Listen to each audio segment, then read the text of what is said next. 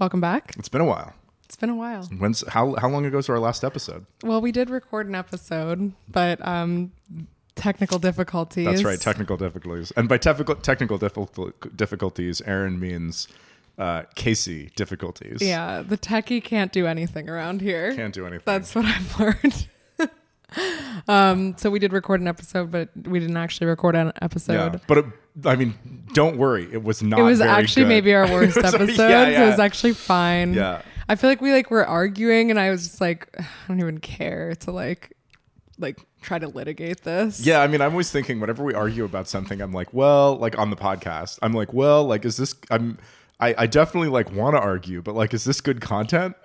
Yeah, it's not. Well, the thing that I actually do like about arguing with you is that oftentimes people will come in the comments and defend my side. Yeah. There's female privilege. Yeah, there's very few times, if ever, that we're arguing about something and then later I see a comment where someone's like, he was right. Free Never. market for the win, baby. It's usually me being like, well, there's this little critique I have, and you're like, don't be nope. mean to Aaron. Yeah, exactly.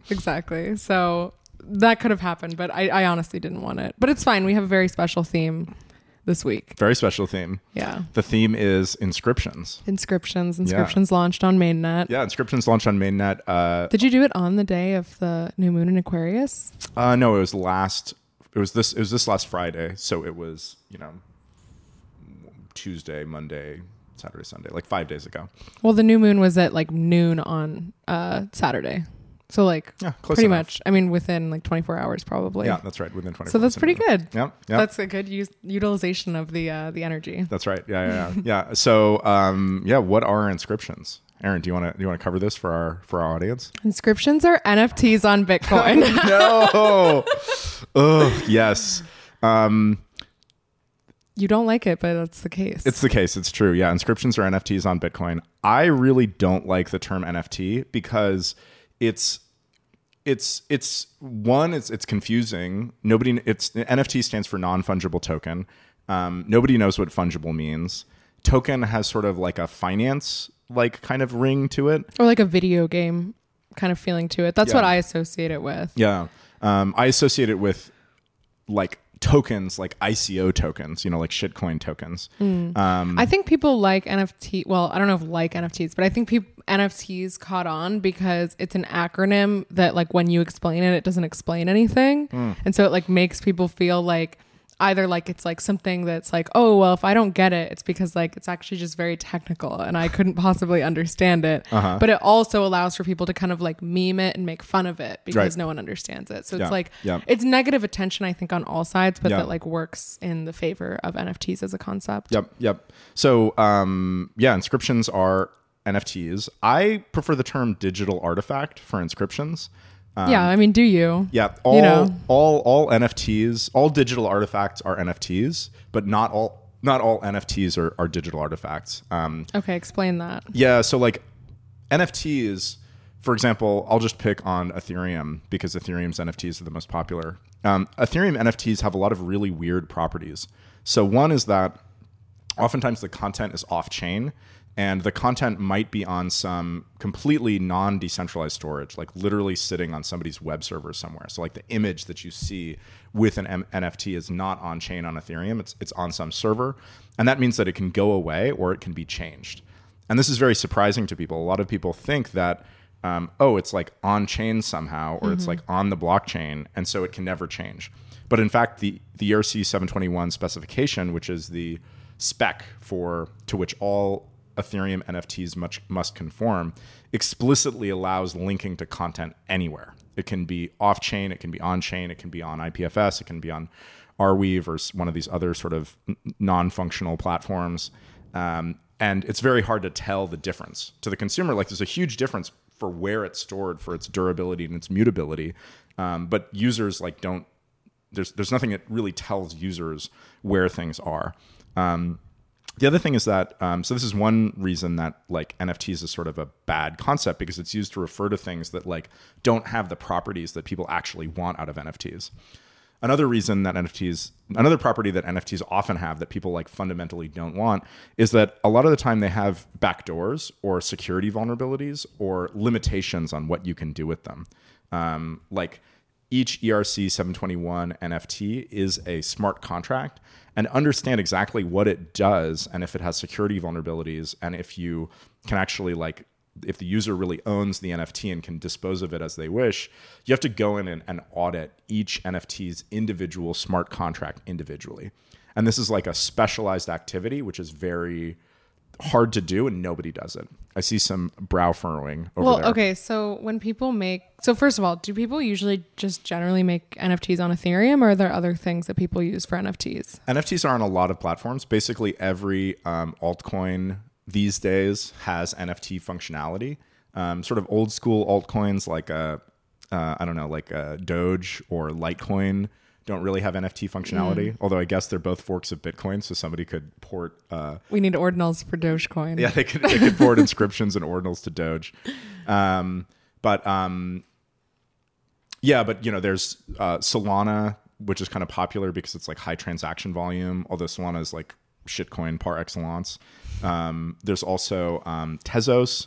Tezos got popular because it was an early proof of stake chain, and so artists who wanted to avoid the perception that they were on like dirty blockchains would use Tezos. Okay. So I've definitely heard of Tezos NFTs. Yeah, it's the clean NFT meme. Right. But Ethereum is the dominant market, the vast majority of the volume, and where the highest value, highest prestige NFTs live and are traded. But then the actual like smart contract writing, like who does that? Is it just that, because I've never made an NFT on Ethereum, so it's hard for me to kind of imagine, like, it's not like the artist is like writing up that contract themselves or like has a lawyer to write up that contract for them, or a dev or whatever. Dev, it's like, not a lawyer. Devs write smart contracts, I'm not just lawyers. like imagining like that there's like yeah, I don't know. I'm just picturing like how one actually goes about navigating this. Is it that there's platforms on which you mint NFTs, and those platforms sort of have their... Yeah. The reason why I say lawyers, just like I imagine that the differences between different platforms would probably be like the various things that is important to an artist. Yeah, well, like if it's all happening on Ethereum, then the thing that would differentiate some like would just be like, on this one your art is copyright this, or on this one your art is whatever. Yeah. So this is actually a huge... So deploying smart contract based NFTs is the UX is like pretty bad and it's pretty complicated. So most of the time, no, artists are not writing their own contracts. But early on, it was only devs really who could create ERC 721 tokens, could create NFTs on Ethereum, because they had to be able to either write their own smart contract or reuse an existing smart contract and use these like very complicated tools to publish it and host the content and do all that stuff. That's kind of like right now. What do you Ordinals? Mean? No, actually, on Ordinals, the experience is already much better in terms of like usability. In terms of usability, yeah, because you download and sync Bitcoin Core, you download and sync Ord, and then you run a command and you give it your file and you say, I want to inscribe. Oh, that's so easy. Yeah, because that's the thing, is that Ordinal inscriptions are uniform in their functionality. They're not smart contracts that can have arbitrary functionality and like weird limitations. So really what differentiates them is their content and who made them. And that's what people actually want out of NFTs. If you look at the vast majority of NFTs, that any sort of like smart contract functionality that comes on Ethereum is like not important at all. Nobody actually wants that. So anyways, these days though, for Ethereum, people use these like second layer, these like platforms that are like, a website that you go to and you upload all your PNGs or whatever, your JPEGs to the website, and then you hit publish and then it publishes for you. And so those are pretty streamlined. So these days it's a little better for artists. It's still pretty bad. I tried to use the best one and it was like insanely complicated. And you can see, and this is like the best, most user-friendly thing that people were raving about for minting NFTs on Ethereum. And you could see that it's based on this really horrible, complicated stack that is like Ethereum and Web3. And the complexity at the lower levels like bleeds through the top levels. They're like, oh, you've got to do this contract. You've got to do this stuff. You don't have to write the contract yourself, but you have to like add some stuff to it, and you can do all these parameters and stuff. So the user experience is already really bad. I would say any motivated person who's like a little technical, not that technical, could figure out how to make inscriptions. And that's not possible from like the early days of Ethereum NFTs, where it's really like devs only. And does that come from just like you sort of making decisions about like, this is what people want and this is kind of the product that we're offering, or like, you know, whatever, what's available to people? Right. Or is it, I guess I'm just trying to understand, like, why are there even different ways of doing it on Ethereum? Right. So honestly, a lot of this just comes from the fact that Ethereum is like really poorly designed. It's just really poorly designed. And these specs, like the ERC 7021 spec, is not well thought out. And even the idea of Ethereum specs as interfaces is also not well thought out. ERC 721, which defines Ethereum NFTs, is an interface that contracts must adhere to in order for them to be NFTs on Ethereum. So it just defines the sort of outer like functions that exist, like what functions you can call and what kind of data you're supposed to get back. But the implementation is completely arbitrary. After you go into these like standardized interface points, the actual implementation of the smart contract is completely up to the author of the NFT. So the issue with that sounds great on the surface, but the issue with that is that in reality, everybody wants the same thing from NFTs. Everybody wants NFTs that are permissionless. Everybody wants NFTs that are immutable.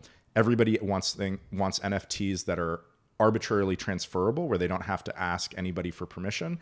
And everybody wants NFTs that are secure. And so the flexibility to determine the implementation for each ERC 721 token, to determine its own implementation, just leads to a bad outcome where the best NFTs are the ones that like just do what everybody wants. And the worst NFTs are ones that like fuck it up somehow.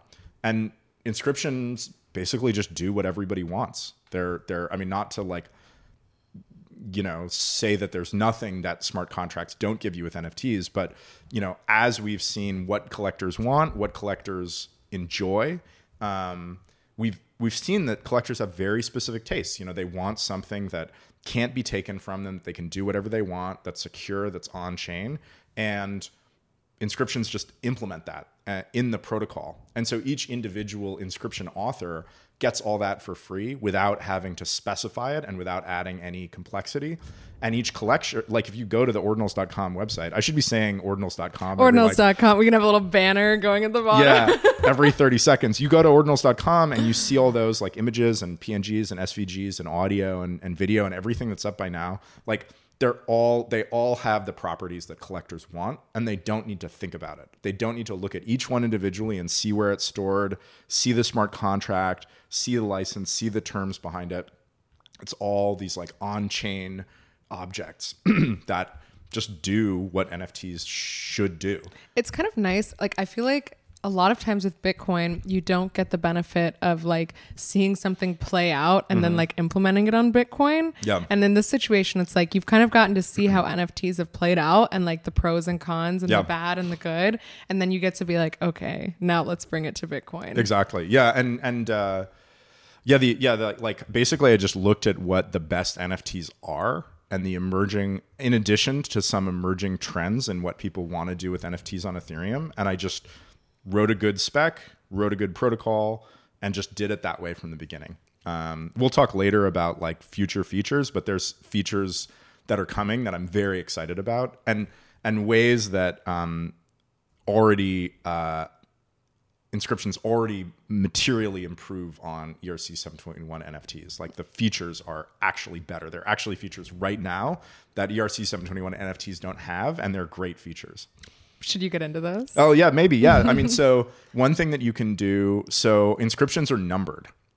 Every inscription has a number. The first one is numbered at 0 because we're programmers. We start counting from 0. Right. And each one has a number, and you can go through and see single inscription that's ever been made. So you can go to ordinals.com/inscriptions. And then you can press actually on ordinals.com, there's not more than 100. So you don't need to press the arrows to see more of them. But let's say people have made 1,000 inscriptions. You can go to ordinals.com and page through every single inscription that's ever been made. You can enumerate them. This is non-trivial on Ethereum. You would have to scrape the chain for every single contract that has ever been deployed that implements the ERC 721 specification to find the contracts that are NFTs. And then even then, each contract can have multiple NFTs inside of it, and enumerating those NFTs is non-trivial. Like figuring out like what are the NFTs that this contract contains, because they're kind of like black boxes with code inside, and you sort of can't tell what like, oh, each contract has IDs. Do the IDs start at 0? Are the IDs like long hex strings? I imagine it also helps that ordinals are actually on chain rather than having to like chase down whatever outside content or links. Yeah. So, I mean, that's one thing. You can enumerate all of the inscriptions, and there's a total order of inscriptions. So that also lets you say when each inscription was published. So you get like an ironclad timestamp on each inscription, which is not possible with Ethereum because Ethereum contracts are mutable. Even if a contract, you could have an NFT on Ethereum, which you think is the earliest instance of that NFT, but somebody could go back and modify a previously deployed contract to have that exact content, and you wouldn't be able to tell without some sleuthing which one of those NFTs came first. So ironclad timestamping, which comes from the Bitcoin time chain, is already a feature of inscriptions. As I said, they're all on chain. That's a great feature. They have native support for a whole bunch of formats. So they support PNGs, JPEGs, GIFs, SVGs, HTML. SVGs and HTML both sandboxed very carefully so that they can't access outside resources. So even if you're viewing an HTML inscription in your browser, you can be confident that it's not requesting random resources from the rest of the web, which means that it really is self-contained, and what you're seeing is really what's in the transaction. I like the idea that like Bitcoin is, well, I don't want to steal other people's ideas that I'm sort of collaborating with for this one, but I like the idea of like Bitcoin being this like big, like long time chain structure that like we're getting to like write our little like...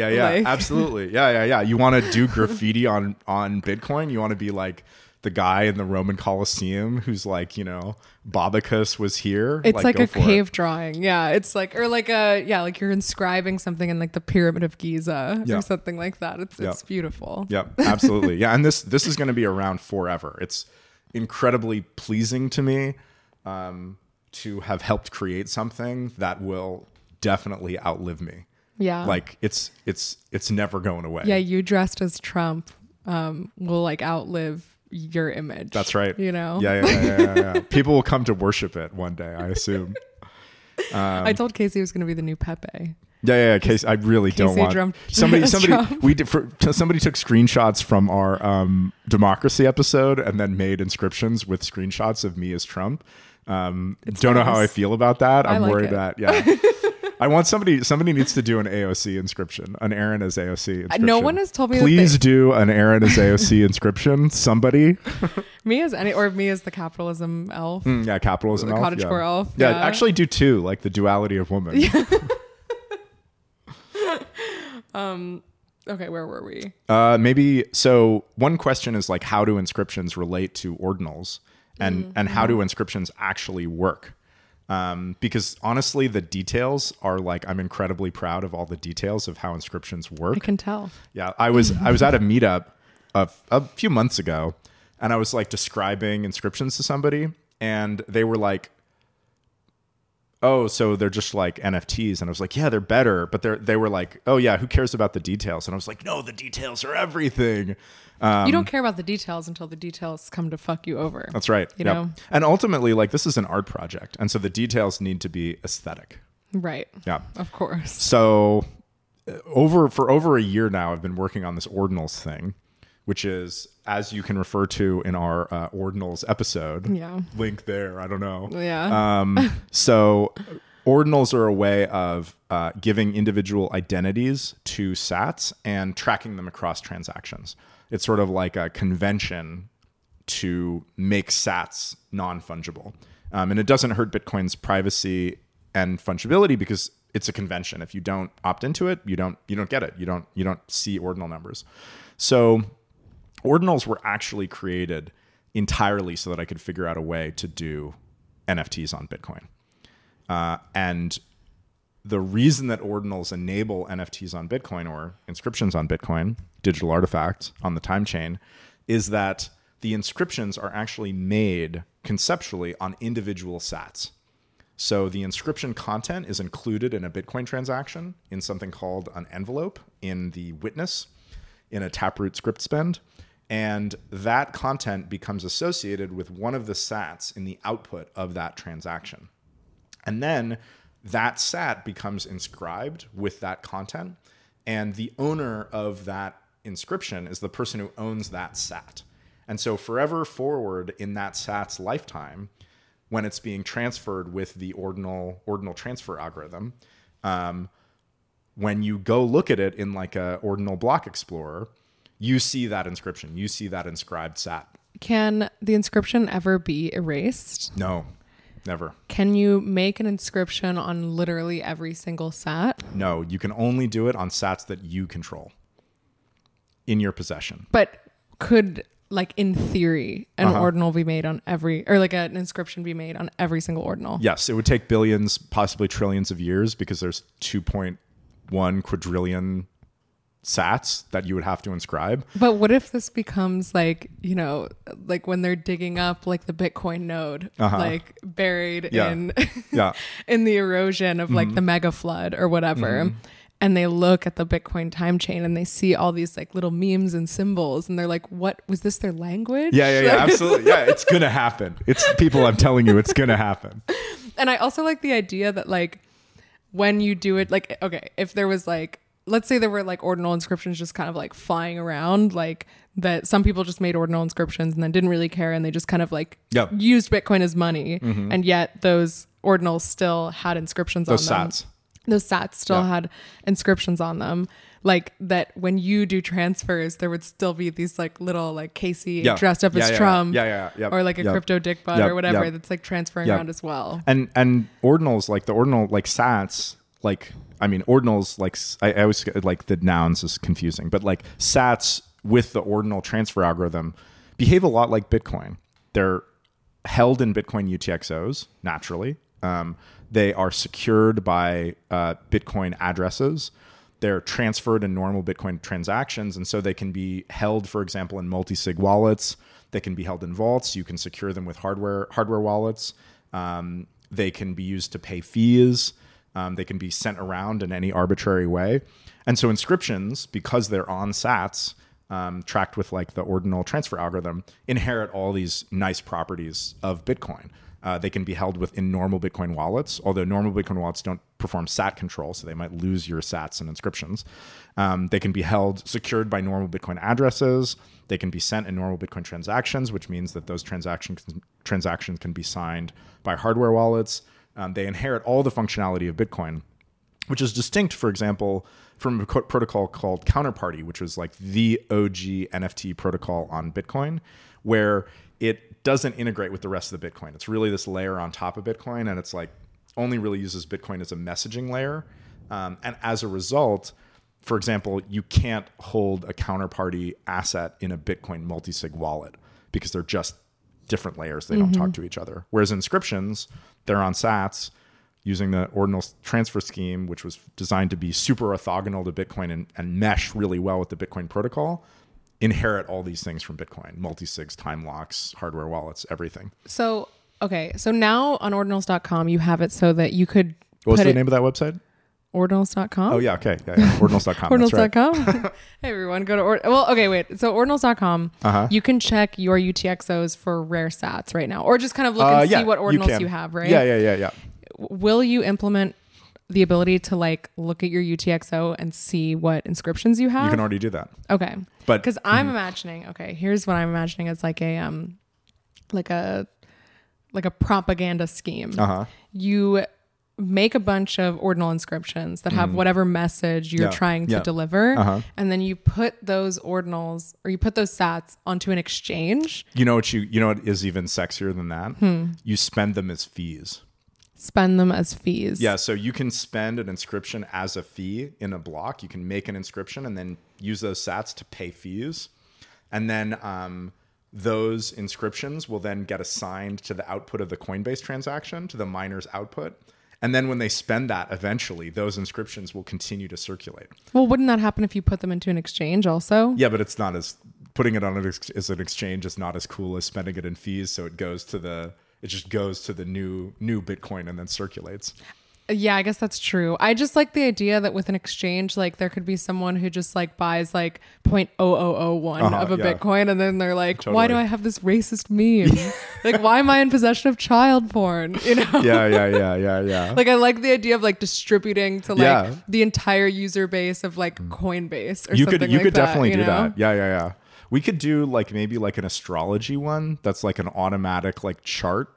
Like, what if you possibly with a designer friend of yours, a designer friend of mine, make a program that generates a astrology, like the position of all the planets as an SVG, and then we can put it on a computer program that every day just makes a new one and sends it out into the ether. So you'd mint or inscribe an ordinal every day with the chart of the day. That's right. Yeah. And then you just send it off into the ether. Yeah, that'd be beautiful. Yeah. See, that's like, again, this is like when they're digging up the Bitcoin node and they're going through it and they're trying to parse through all these weird files. They'd like be able to be like, oh, this is where the planets were relative to the Bitcoin time chain, and then they can sync up those timelines. Right. Yeah, that's there true. We yeah, go. there we go. That's what I, all right. Perfect. Collaboration opportunity. Yeah, totally.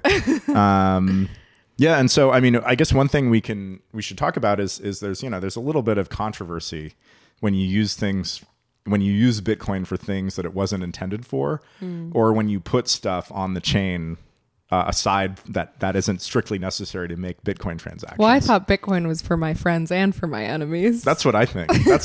Yeah. But yeah, controversies. Address the controversies. Yeah. So I honestly haven't seen that much. Yeah, there's a little bit. It's a long-standing controversy, but yeah. So one of the reasons that it's such a big controversy is that back in 2014 or whenever the block size wars started like heating up, people basically just thought that you could put anything on Bitcoin, that you could use it as an arbitrary data storage layer, and that in fact the Bitcoin blockchain should grow in capacity to accommodate all these extra uses. And those people became known as big blockers. They wanted Bitcoin's block size to dramatically increase, and they made a lot of noise. A lot of miners and exchanges were in the big block camp, and they were sort of roundly defeated. And we still have a lot of PTSD from that time. From the war. Yeah, from the block size war. And a difference between me and big blockers is that I like the idea of storing art and memes and random shit on Bitcoin. And I think it's actually good for Bitcoin. And I am not an advocate of larger blocks. I don't think that Bitcoin is a dumping ground for whatever, and we should increase the size of the blocks to accommodate that. I think actually part of the reason that inscriptions are valuable is because they're scarce. And one thing that will keep them scarce is the limited block size, and also the fact that lots of people will be making other transactions, financial transactions. And in fact, I think inscriptions will remain a niche use of Bitcoin. And those financial transactions will compete with inscriptions for block space and will actually be much smaller and willing to pay much higher fees.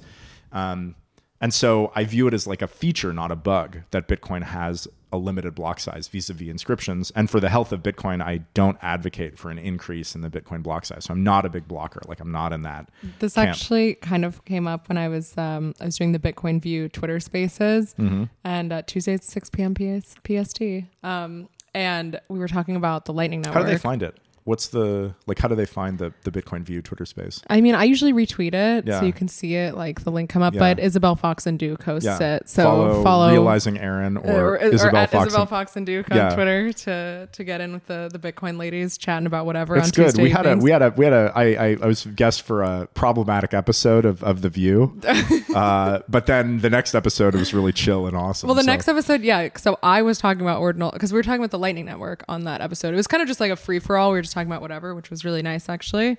But D++ was talking about the Lightning Network, and I was just kind of asking her questions about it. And one of the things that we were talking about is like, how often will someone actually ever need to open or close a channel? Like, let's say we're in this like hyper Bitcoinized world where like people are sending Lightning payments all over the place for buying their morning coffee. When in like a normal person's life would you ever have to open or close a channel? And because D++'s opinion is, I don't want to like mischaracterize her opinion, but the gist that I got is that like it would happen very rarely, if ever. Like you could pass down your Lightning channel to your children, essentially, you know, and you never necessarily have to close a Lightning channel. But then my question and Isabel's question was kind of like, well, how does the network stay secure if there are no like opening and closings, no transactions happening on the main network? Like who's going to be doing that? And then I was like,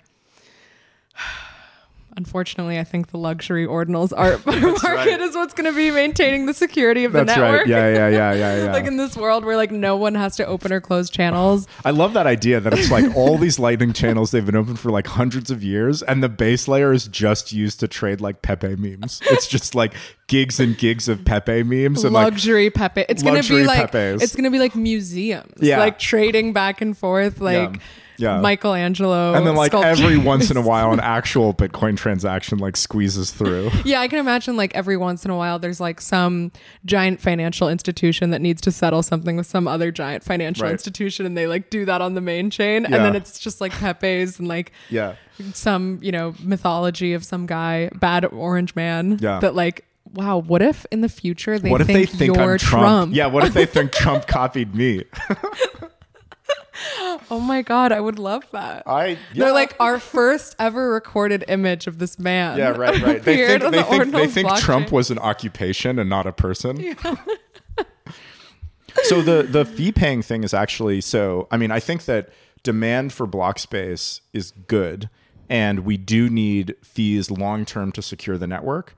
And also, and ordinals, obviously, inscriptions use block space, and so essentially provide unlimited demand for block space as long as people want to inscribe things. Right, because and also like you can't trade an inscription over the Lightning Network. That's true. Yeah, that's you right. You have to do it on the network. I can think of weird ways of doing it with something called coin pools, maybe, but inscriptions and ordinals in general are very hard to lift onto an L2 But layer. If you did put those sats in the Lightning Network, those inscriptions could just be like buzzing around. In the not really, because a sat can only be in one channel at a time. So the Lightning Network, you know, you have these channels, and then conceptually, you know, the money goes from the source to the destination. But in reality, it's actually all these separate channels, and it's just a few sats, different sats that are going across each channel. So if I open a channel with you, and when we close that channel, we can only get sats that were in our opening UTXO. We won't like get sats from other people elsewhere on the Lightning Network. Okay, so you only will get in the inscriptions that you will only take out the inscriptions that you put in That's theory. Right. Yeah, yep. Okay. It is true though that between you and another person. Between you and another person, okay. Yeah. Because it is true that if inscriptions make it into UTXOs that are used in Lightning channels, they may naturally tend to circulate through the Lightning Network as channels get created with those inscriptions, closed, and maybe the person who gets the closing money will immediately put it into another channel with somebody else, in which case it could effectively circulate among participants of the Lightning Network. Right. Wow. That's also going to be like, I feel like inscriptions just being locked away in the Lightning Network is also going to be pretty. Also like lost, like that, exactly. You know, you see it went to fees, and you're like, oh shit, this like Grail inscription was lost. Yeah. And then fees it are not emerges lost, on the market, right? Because no, but I mean it's like held by lost to you and lost to inscriptions collectors, right? And then maybe it appears on an exchange, and then the exchange has, you know, their engineers extract it from cold storage, and then it gets back on the market. That's just, I'm trying to think of like anything else that like exists like this. Nothing. It's like fucking bonkers. I mean, it's really like artifacts. It's really like physical artifacts that are created, lost, found, defaced, you know, traded, stolen, everything. Like it has that vibe of real physical artifacts. Once an inscription is made, can you update the inscription or change it in any way, or like add a new inscription on? Like, yeah, one sat gets an inscription. Is that like forever? Yeah, once one sat gets an inscription, it's forever. To support a number of other features, it's not currently possible, but we will allow making an additional inscription on the same sat. So a sat could have multiple inscriptions on it. Why? Because one of the primary reasons is that we want to enable multi-file inscriptions, where you create an HTML inscription that references multiple other files, and we want to allow people to put all of those files onto the same sat so that it always travels together. And the simplest way to do that is to allow multiple inscriptions on the same sat. So is the limiting factor for multiple inscriptions size? Ultimately, yeah, the limiting factor is always size. Is how much fees are you willing to pay, and staying under the 400,000 soft limit, 400,000 bytes soft limit per transaction, and the 4 million byte hard limit per block. But that's the size limit, like the 400,000 or whatever is the limit. Like, let's say like you made an inscription that was like super small, and then like someone else got that, and then they made another. No limit. You could just do that forever. But then if you wanted to fuck that over, you make a big one that like fills up almost the whole 400,000 or whatever. No, the 400,000 is like a per transaction limit. Oh, so you can just keep adding on, but you have to pay for the fee every time. The so it's not like Ethereum NFTs where you can kind of just like shit out like 10,000 NFTs at once and be like, yep. Each NFT or each inscription, like would actually have some sort of cost basis to you to create. Yep. And this is a huge feature of inscriptions, because on Ethereum, it's like you just pay the deploy cost for a smart contract. You put everything on IPFS, and that smart contract can contain 10 NFTs, 1,000 NFTs, 10,000 NFTs, 1 million NFTs. But to make an inscription on Bitcoin, each additional inscription costs some additional amount of money. And that means that there's not going to be just trash that people mint speculatively and are never able to sell. Right. People will only create inscriptions if they want them, if they think they're cool, or if they think that each one is going to be sold, or a significant percentage of them are going to be sold. How much does it cost to inscribe an inscription right now? So currently, this is sensitive to the amount of fees you pay and the price of Bitcoin. But at 20K Bitcoin and a fee rate of 1 sat per VByte, 100 kilobytes is, I believe, $5. Okay. Yeah. That's pretty solid. And it's actually way cheaper than Ethereum. So because gas fees, right? Yeah, and Ordinal's storing content and inscriptions they're stored in a way which is just ignored by the Bitcoin protocol. They're stored in transactions, and full nodes keep that data around, but the protocol just skips over it. They are stored in something that I call an envelope, which is a op false, op if, and then a bunch of data, and then an op end if. And so because the if statement always has a false in front of it, the contents of the if statement never get executed in the script. This is inside of a Taproot tap script. So it can be added to any transaction without affecting its meaning. And it is just ignored by Bitcoin full nodes. And so this makes it very efficient. On Ethereum, to store data on Ethereum, you actually got to like execute it. And there's like different storage classes, and it's like all fucked up. But because Bitcoin just ignores this data, it's very cheap as far as the base protocol is concerned. And then furthermore, it is stored in this structure called the witness, and the witness gets a discount relative to other bytes of a transaction. So the block limit is 4 million weight units, and each non-witness byte costs 4 weight units, and each witness byte costs 1 weight unit. So it basically gets a 75% discount relative to other transaction bytes. And this was intended to increase the block size and to encourage people to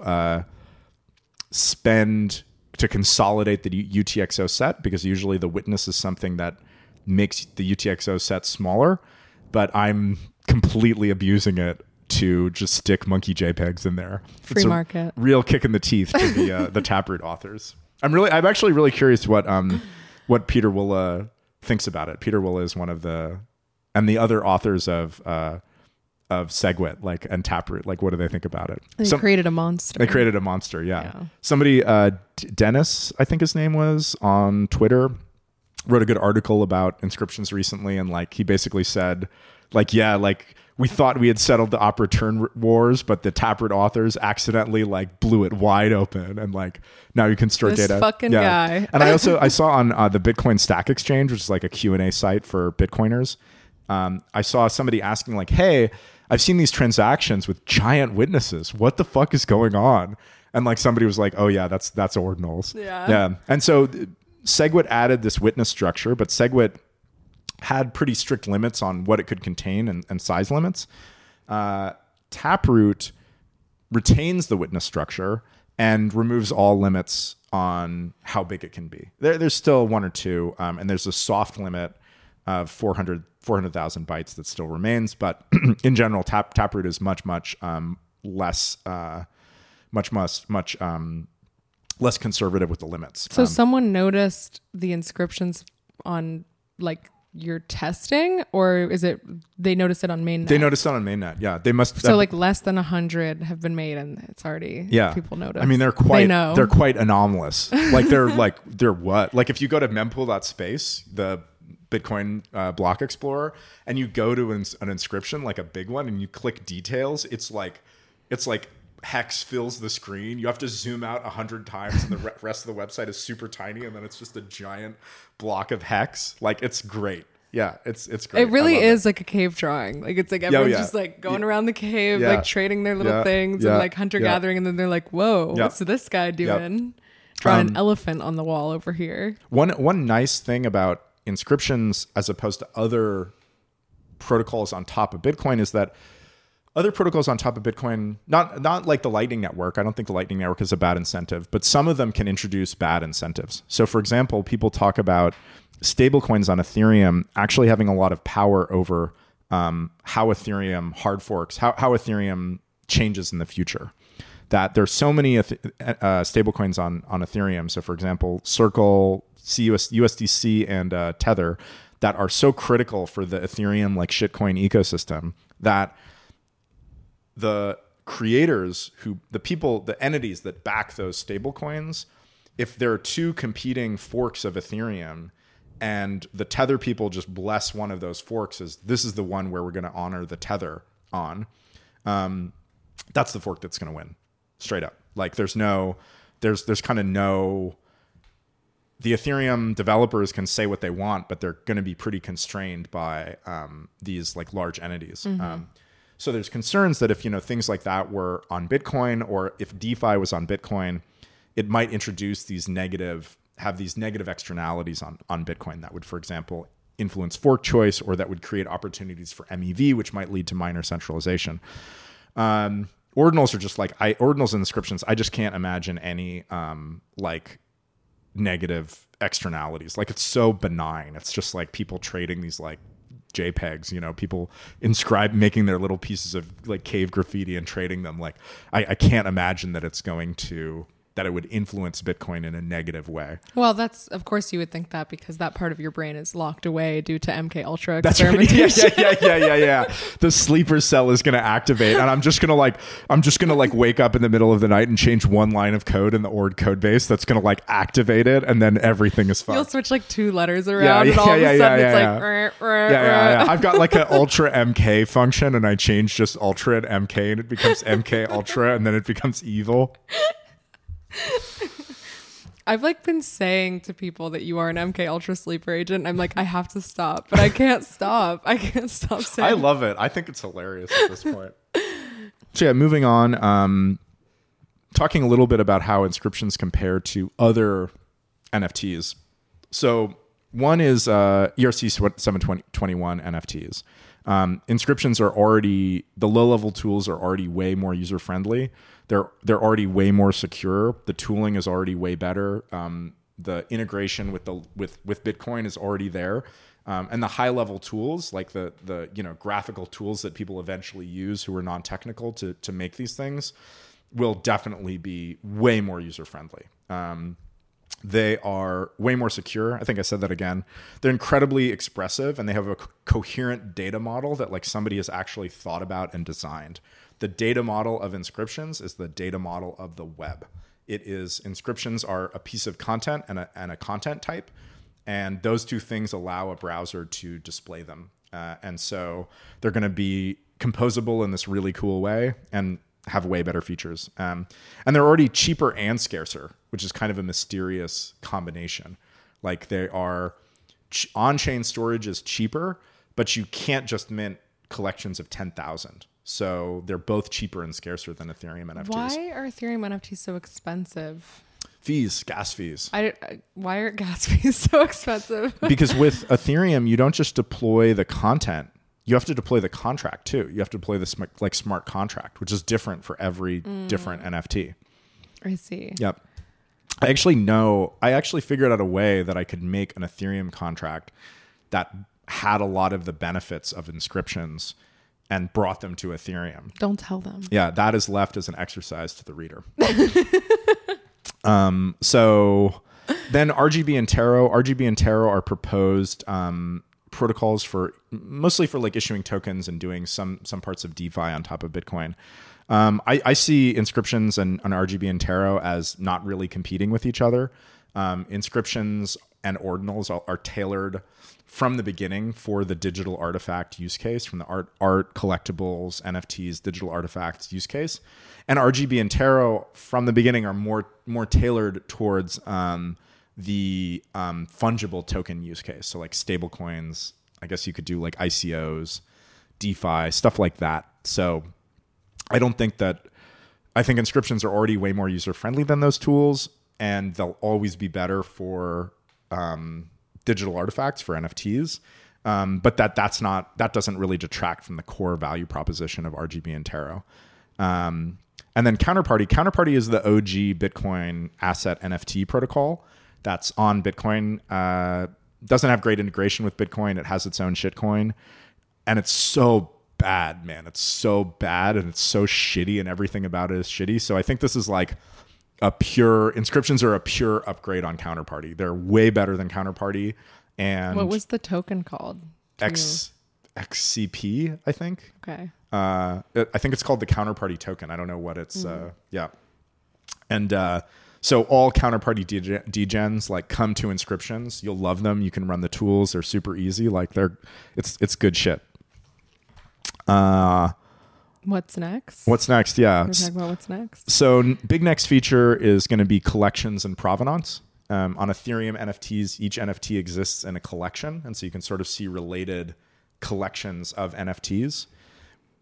And you can see who created an NFT. So you can see like this wallet created this NFT, and then there's sort of like this hierarchy. So you can imagine. So right now you can't tell who created the inscription. And then the namespace is flat. It's just this big list of inscriptions. Okay. So you can imagine like after that's implemented, you as an artist could be like, here's my spring collection of ordinal inscriptions. That's right. Yeah. And we have a really great plan for how to do this. I feel like Steve Jobs, when Steve Jobs talks about like the iPhone and like how great it is, that's me with inscriptions. But basically when you create an inscription, in that inscribed transaction, you can include one of your other inscriptions. And that other inscription, that pre-existing inscription that you include, will become the parent inscription of the new inscription that you create. And so what that does is it means then there's a sort of browsable tree of inscriptions. And you can say that an inscription contains a bunch of other inscriptions. And so you can go to inscriptions, on inscriptions, see the inscriptions inside of it, and then like click on those like sub-inscriptions. And that can be used both for provenance, like if you want to create an inscription that represents your identity, and then use that to create sub-inscriptions. Then you can see like, this one was created by the Aaron inscription. And for collections, where you can create an inscription representing the collection, and then mint all of the collection inscriptions using that inscription as the parent. So like the way that one would actually go about like browsing around, like let's say you have an Ordinals inscription artist that you really like and you want to like browse through their collection. This would happen on ordinals.com. Yeah, that's right. You would go to ordinals.com and you would click on, you would browse to their inscription, which represented them. And you would be able to see all the inscriptions that inscription had created, including like latest inscriptions. Some of those might be collections. So then you could click into those collections and see the inscriptions in there. This is very cool. This is something you need an app. Oh yeah, we definitely need an app. App is going to come eventually. Yeah. I'm like, I don't see it on it. No, app is not soon. But I'm really excited about this like hierarchical tree of inscriptions, because it's something that Ethereum doesn't have at all. Yeah, it's really cool. So next thing also is unique names or symbols. So I'm going to give inscriptions unique names, and it's only going to be possible, like no two inscriptions can have the same name, and so you can use them as unique short identifiers for each inscription. So that would be like a username on a website. Exactly. Yep. Is the reason just to be able to reference? Because I thought they also have numbers, like starting from 0 to whatever. That's right. They have numbers, but to have like another cool way of referencing them. Yeah. Titles, which are like names, except they can contain any characters and they're not unique. So you can just give your inscription so like a title. You have your Twitter username, but you also have your name. Exactly. And like your name can be whatever, but exactly. the username you're at has to be something that's unique. Exactly. Okay, cool. I like that. Trustless and decentralized offers to buy and sell. I already have the marketplace. The marketplace, the free market. Yep.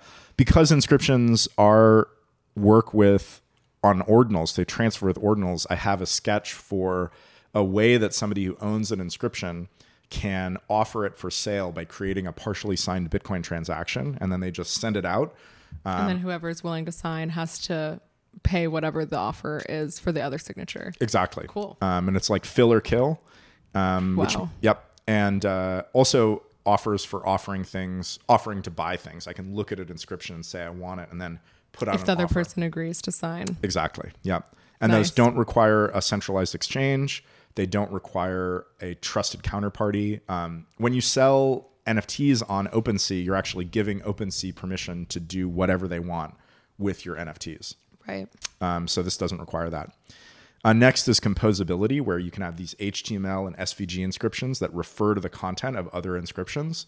This I'm super excited about because it's like there's going to be this on-chain library of code and HTML and content that all inscriptions, new inscriptions, can have access to. So it's going to be an incredible fertile ground of like remixing. It's going to be dope. It's going to be amazing of like remixing content. Wow. I love to hear it. I'm very excited about that. Let's see. And then one fun thing is that the protocol allows any sort of content type. Like you can just include whatever content type you want. But the wallet and the website have like each content type needs to be supported by the website, so it knows how to display the inscription content. And so, but one fun thing is that users have been hacking the wallet to create illegal inscriptions with new formats. That's nice. That aren't supported. And then I'll go see an inscription that has a new format, and I'm like, okay, well, I guess I got to support it now. So that seems very in the spirit of graffiti inscriptions. Yep. The kids are just gonna fuck around with it, and you gotta figure out how to accommodate. Yep. And so that's why we have GIFs. Somebody uploaded a GIF of a parrot. Yeah, the guy vibing. Yeah. So I had to add GIF support. Somebody added a video, like a Chinese New Year, like Happy New Year video. So I had to add video support. And then somebody uploaded a PDF of the Bitcoin white paper. And so I had to add PDF support. So that's really fun. I obviously can't add support for everything. Things have to be really broadly supported by browsers because I don't want to add support for a format that a user will create an inscription with, and then it like won't display on 50% of browsers. So they have to be broadly supported formats. But there's a format that you think should be in an inscription. Hack the code and make an inscription, and maybe I'll see it and implement it. Nice. Yep. Call to action. Call to action. Yeah. Let's see. Yeah. So that's what's next. That's crazy. Yeah. Wow. 2023 about to be Ordinal Inscriptions popping year. The fuck off. Yeah. I want to get provenance and collections done by Bitcoin Miami. Yeah. You should do like a workshop at Bitcoin Miami. Yeah. For totally. inscriptions. Yeah. I mean, you should just do inscription workshops. Like I want to make inscriptions so that, I can cash in early on this new budding field of totally. ordinals. Yeah, absolutely. Yeah, I feel like you just need to. I mean, people are already making them though. It's not even like you need to force them to make them. Yep. Like it's happening. But yeah, I want to get the word out. I want to do some IRL inscription workshops. Yeah, no, you really should. Oh yeah, and in February, I think February 11th or 13th or something, I don't remember, at Bitcoin Park in Nashville, I'm going to be doing an inscriptions workshop. Okay, so in person, so your opportunity to learn inscriptions. That's right. Happening at Bitcoin Park in Nashville. We'll link in the bio. We have to shill other things. What do we have to shill? We have to shill that we have a discount code for Bitcoin Miami, which I just said you should host another inscriptions workshop at. So I guess we'll see TBD on that one. Mm-hmm. But assuming that you have a workshop at a Bitcoin Miami and you also want to attend Bitcoin Miami, you should use code HELL, HE double hockey sticks. HE double hockey sticks to get 10% off your ticket. Mm-hmm. And then we make money. Yeah, we make money. Yeah. Woo! So that we're just going to degen right into rare ordinals. Yeah, we're going to use it all on inscription fees. Yeah, exactly. Yeah. Yeah, so do that. But yeah, I mean, I feel like I think you Don't should. we have a River code too?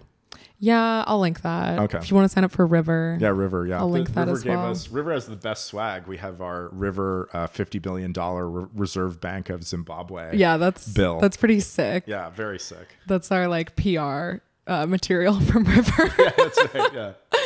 Yeah. Yeah, but definitely. I mean, I feel like just doing workshops and getting people learning how to make inscriptions, you know? Yep. Maybe like post a video or something on how to do it, a tutorial. Yeah, for sure. Yeah. But I guess like, is there anything else that, you know, assuming people are fired up Oh, hearing yeah. this and they want to get involved, what can they do? They should go to ordinals.com. Of course, they should go to ordinals.com. And If they admire haven't already, Yep. they've fucked up. Admire the fine descriptions. They should read the Ordinal Theory Handbook at docs.ordinals.com. And they should go to github.com/casey/ord and get the wallet themselves so they can make some inscriptions. So they pull from GitHub? What is it? Really, they just in this case, they just download from GitHub. But don't you do like GitHub pull? I don't remember. Yeah, like you from could, the command line. you could check out the code from the command line, build But it from instead, you could source. just download it. Yeah, there's also a releases page where we put up pre-built binaries that people can download from. Oh, okay. But building from source, always recommended. And then if you build from source, you can hack your own weird content types. There you go. Yep. Call to action. Yep. Make some inscriptions. Wow. Yeah, let's go. Exciting times. I'm super stoked. Everything has gone. The launch has gone really well. People seem to like it. People have made so many. There's like 90 inscriptions already. Yeah, it's very cute. We're adding features. The Ordinal Discord is popping off. What is Jolly? Jolly, there was an inscription on Signet that was one of my favorites. That was just this like scribbled pixel art that said "Jolly Big Penis." And I was like, I loved that pixel art. It's so bad.